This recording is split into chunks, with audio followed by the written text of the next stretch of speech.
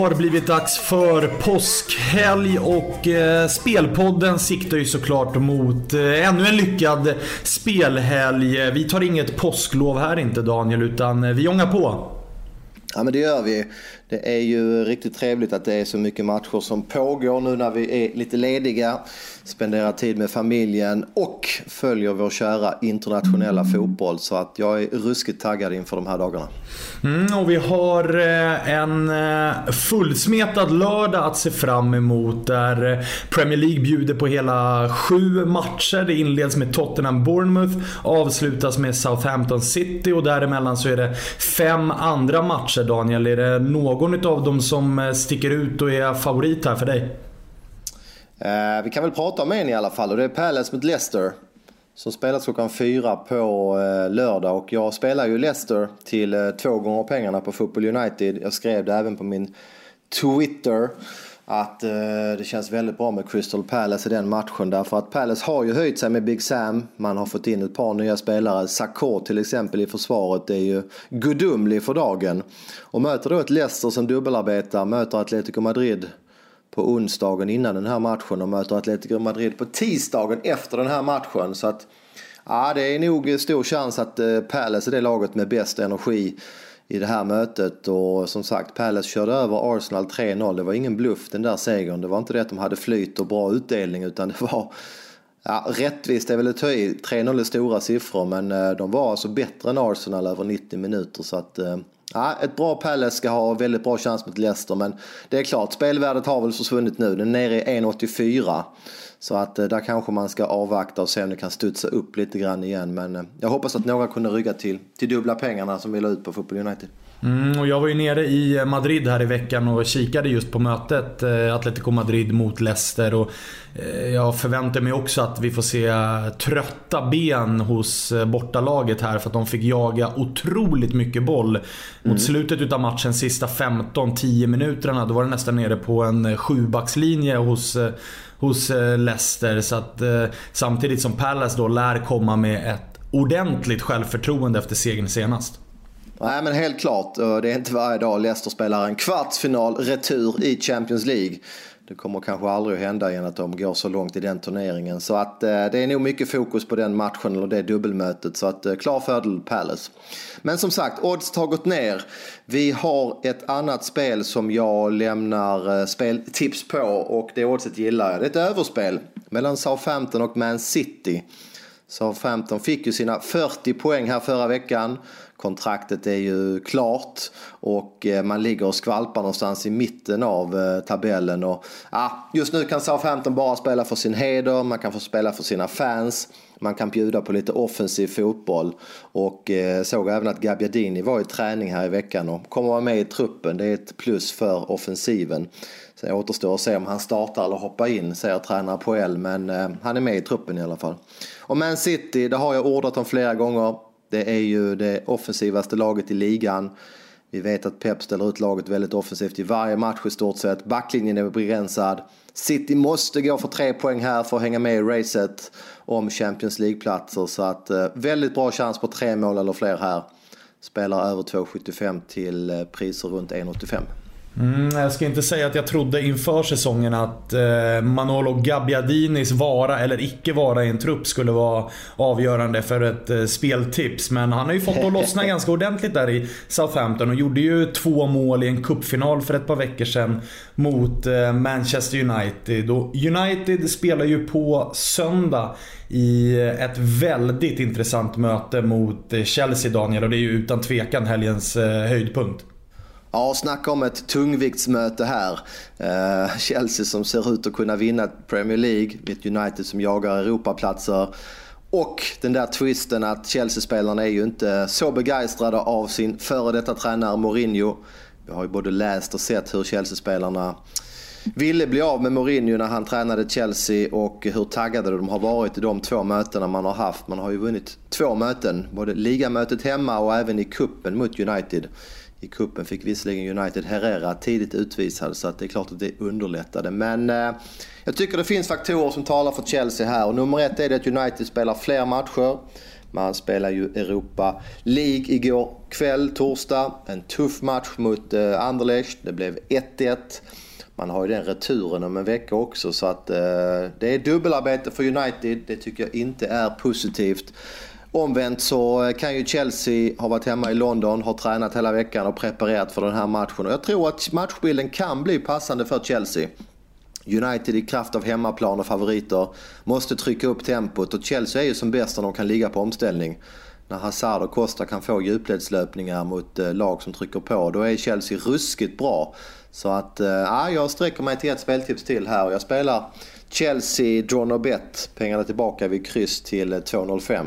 Jag tror att det kan bli en passande matchbild här med kontringsfotboll plus då vilofaktorn för Chelsea. Så att jag håller nu Chelsea som knappa favoriter här. Ja, jag håller med dig, och dessutom tittar vi på hur United ställde upp laget här i mötet med Anderlecht igår, så är det ju en stark elva, och Mourinho har ju även uttalat att Europa League är ett mål och att det är en lättare väg att ta sig till Champions League än genom att knipa fjärdeplatsen i Premier League, och dessutom så är det ju en titel man vinner då. Så att det finns absolut anledning att tro att vi kommer ha lite trötta United-ben. Även om man kanske inte mot slutet, när man hade en 1-0-ledning mot Anderlecht, så kanske man inte gick ordentligt för en tvåa, utan man kanske var relativt nöjda med att få med sig bortamålet. Men det är ändå en match i benen, och jag tror att det kommer påverka. Och jag tror att det är en stor anledning till att Chelsea har kunnat skaffa sig det här försprånget i Premier League. Just den faktorn att man inte har spelat någon Europa-fotboll. Det tror jag sliter mer än vad många tror. Så att jag håller med dig om det speltipset, Daniel. Ja, men det är bra. Då är vi överens där. Har väl inget övrigt jag vill nämna direkt i Premier League. Kan väl bara kort säga att Harry Kane var tillbaka i Tottenham sist. Spelade en halvtimme. Det är ju ett megaplus för Tottenham som har toppchans att slå Bournemouth hemma. Då rör vi oss till Spanien tycker jag, där det redan ikväll fredag spelas en match precis som vanligt i La Liga, och det är Athletic Club Bilbao mot Las Palmas, och det är bra att börja där också, för där vet jag att du har speltips, Daniel. Ja, det stämmer. Fredag kväll pratar vi om, som du sa, och jag tror mycket på Bilbao hemma. Visst, det är pressade priser, men jag tycker ändå att det finns värde kvar. Jag kommer att spela Bilbao -1 Asian Handicap. Pengarna tillbaka om det blir uddamålsseger till 1,70. Om vi börjar med hemmaplansstatistiken så är Bilbao väldigt hemmastarka. Man har 11-3-2 på sin hemmaplan. Och omvänt Las Palmas, bortastatistiken säger 1-3-11. Sen adderar vi att Jesse är skadad i Las Palmas. Vi adderar att Boateng är avstängd. 2 offensiva vassa killar i Las Palmas. Och sen tredje faktorn, kanske den starkaste, det är ju motivationen här. Bilbao jagar ju sin kollega, eller på att säga, sin stadskollega Sociedad 2 poäng efter, jagar ju Europaplatser, och det är fullt fokus i Bilbao. Ett Bilbao som har gått riktigt bra på slutet, tagit många segrar. Och så då Las Palmas som ju har säkrat kontraktet. Man har 38 poäng, det är 16 poäng till godo till Gijon. Jag har sett Las Palmas vara ganska håglösa i vissa bortamatcher på slutet. Det känns som att de här spelarna hellre hade varit hemma och firat påsklov än åka till Bilbao och spela den här matchen ikväll. Så att motivationsfaktorn är oerhört stor till Bilbaos fördel här, och jag tror att de bara vinner. Det förstår jag. Kollar vi sen på lördagen, så gillar man spansk fotboll så är lördag eftermiddag en utomordentlig tid att bänka sig. För det inleds med 16:15 Sporting Gijon mot Real Madrid, 18:30 Atletico Madrid Osasuna, och så 20:45 Barcelona mot Real Sociedad. Alltså alla 3 topplag efter varandra. Själv står jag relativt blank här, då jag vet att just de här matcherna, vi har varit inne på det i tidigare poddar, just de här matcherna som ligger mellan viktiga Champions League-möten, där är det osäkert hur de ställer upp och hur pass motiverade man är, hur pass rädda för skada man är inför en viktiga Champions League-matcher. Och dessutom i ett lag som Barcelona åker på pumpen rejält mot Juventus. Nu saknar man dessutom Neymar som är avstängd, och man möter Real Sociedad som gör en av sina bästa säsonger på länge. Så att här står jag väldigt passiv, Daniel. Hur gör du? Ja, jag har heller inga speltips i de här priserna. Jag lyckades ta lite grann Barcelona, eller lite grann Sociedad plus 2,25 mot Barcelona när Neymar blev avstängd, eller fick sitt röda kort där mot Malaga. Men det priset har ju givetvis droppat iväg nu, så att det är för sent att komma med några speltips till den matchen. Kan kort skjuta in att tveksamheter kring Bale i Real Madrid. Han sägs vara skadad och kommer nog att vilas i den här matchen. Kanske till och med missa Bayern München-mötet. Så att extra viktigt att hålla koll på lineups när de här tre lagen som du säger spelar sina Champions League-matcher både före och efter den här omgången. Speltips säger ni. Då säger jag Real Betis Eibar. Och jag tittar på ett överspel. Ska inte bli allt för långrandig där, men Eibar är väldigt offensiva. De har ingenting att förlora. De kan bara titta framåt. De ligger just nu delad 8. Samma poäng som Bilbao. Jagar Europaplatser. Och Eibar har en offensiv filosofi och har ju gått över i väldigt många matcher när jag har spelat dem. Och jag gör det igen. Den fege kan spela över 2,25 till 1,80. Den som är lite mer gambler, han spelar över 2,5 till 2,03. Jag tror att det ska vara favorit på över 2,5 mål här. Ett Eibar som jagar Europa, kommer inte att spela defensivt. Och även Betis har ju ett begränsat försvar men ett bra anfall. Så att jag tror på mål mellan Betis och Eibar. Det blir mitt, vad blir det? 3:e speltips idag, va? Det blir det, Daniel, och jag ska ta över den facklan här nu och konstaterar att vi fortsätter tjata om Eibar. Men så länge det går bra så finns det ingen anledning att sluta göra det. Och vi tycker ju om hur de spelar, så det blir lätt att man landar där. Ja, ett lag med så liten budget som gör den prestationen de har gjort så här långt i La Liga. Det måste man beundra, och som vi sa innan, vi har pratat om dem tidigare och har plussat för dem flera gånger. Så det är kul att de fortsätter att leverera. Som sagt, delad 8 just nu med Bilbao i ligan. Och på en arena som knappt tar 10 000, det är imponerande. En arena som tar betydligt mycket mer än så är ju San Siro i Milano. Jag pratar såklart om Serie A. Intressant här med Serie A är att alla matcher spelas på lördagen, eftersom att det är påsk, det är en stor högtid i Italien, och då drar vi igång redan 12:30 lördag förmiddag, och vi sätter i sexans växel från start, för då är det Derby della Madonnina, Inter mot Milan, Daniel. Det är ju en match som man alltid ser fram emot och som jag faktiskt kommer lägga en liten slant här på Inter som står som hemmalag. Oddset är 2,10, vilket jag tycker är lite högt. Jag tror dock att det beror på den senaste radens resultat här. Inte kommer ju från ett kryss mot Torino, och sen så har man 2 raka förluster. Först mot Sampdoria och sen förra helgen här borta mot Crotone. Men Daniel, både du och jag såg den matchen, och både du och jag drar en liten analys här av att det var ett Inter som inte riktigt hade skallarna på plats, och troligtvis så var många huvuden redan inställda på det här derbyt. Ja, de var i alla fall inte i Crotone-matchen för att man var väldigt passiva, ställde bara ut skorna.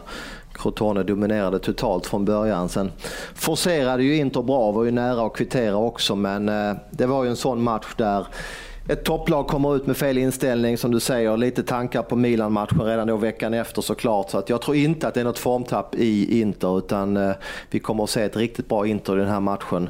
Det är ju ett klart bättre lag nu efter tränarbytet, och jag är enig med dig där. Milan kommer verkligen få det svettigt. Jag ser mycket mer kvalitet i Inter än jag gör i Milan just nu. Och Inter har fullt lag tillgängligt, inga skador, inga avstängningar, så att jag tycker att det ska vara fördelar för Inter. Milan saknar ju som vanligt ett par spelare, och man ska dessutom inte underskatta den faktorn att det bara nu här igår torsdag blev klart med ett ägarbyte. Alltså det rör sig runt klubben, och hur mycket kan det påverka laget och tränare och så vidare. Så att jag tycker att Inter ska ha goda chanser att vinna det här derbyt. Dessutom så har man fördelen av att man kommer ha i alla fall en 75% av arenan i ryggen då man står som hemmalag. Så 2,10 på Inter, lägger en liten slant på. En annan match som jag skulle vilja prata om är 15:00, också en toppmatch här. Roma mot Atalanta, alltså 2:an mot 5:an. Ett möte som bör bli ganska jämnt, men som jag tror ändå att Roma kommer vara det starkare laget, och mycket för att Atalanta saknar sin allra viktigaste offensiva spelare i Papu Gomes. Stått för majoritet utav alla poäng som Atalanta har gjort, trivs väldigt bra när han får kontra, skapar egentligen situationer ur ingenting på egen hand. Han är avstängd här, och det är ett stort avbräck. Samtidigt så vet vi att Roma är väldigt starka på hemmaplan. 15 matcher har man spelat i år i ligan. Man har vunnit 14 utav dem. Det är starka papper. Man har full offensiv tillgänglig med Salah, med Dzeko som är i superform. Jag tycker att Roma ska kunna vinna det här och jag tycker att man ska kunna göra det ganska komfortabelt.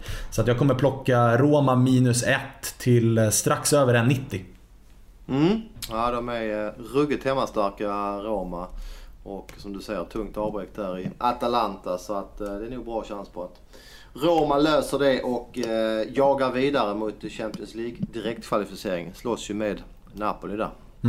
Där har ni mina 2 speltips. Sen vet jag också, Daniel, att du har varit inne och pillat lite på Serie A. Ja, jag tog ett tidigt spel på Fiorentina. Jag tycker att de ser bra ut. De har i stort sett skadefri trupp. De slipper dubbelarbeta i Europa League som man gjorde här tidigare under året. Det slet mycket på laget. Möter nu Empoli. Jag tycker Empoli är tvärusla. Så jag har spelat Fiorentina -1,25. Jag tror det var till 1,83. Det priset är väl ner ungefär 10 punkter just nu. Det borde vara en toppchans för Fiorentina. Där har ni 6 stycken speltips fick ni av oss den här gången. Det är ett fint påskägg vi levererar, va, Daniel? Ja, vi hoppas ju det. Vi har i alla fall stoppat in lite saker i ägget. Så får vi se om det ploppar ut någonting här också. Det kanske blir tomt ägg när vi öppnar det på måndag. Men vi hoppas inte det. Vi har krigat på bra med att läsa info. Vi har delat våra tankar. Vi är jäkligt glada att ni lyssnar. Vi kan även rekommendera vår allsvenska podd som kommer att ligga ute här under fredag kväll. Och vi önskar alla en glad påsk och lycka till med spelen.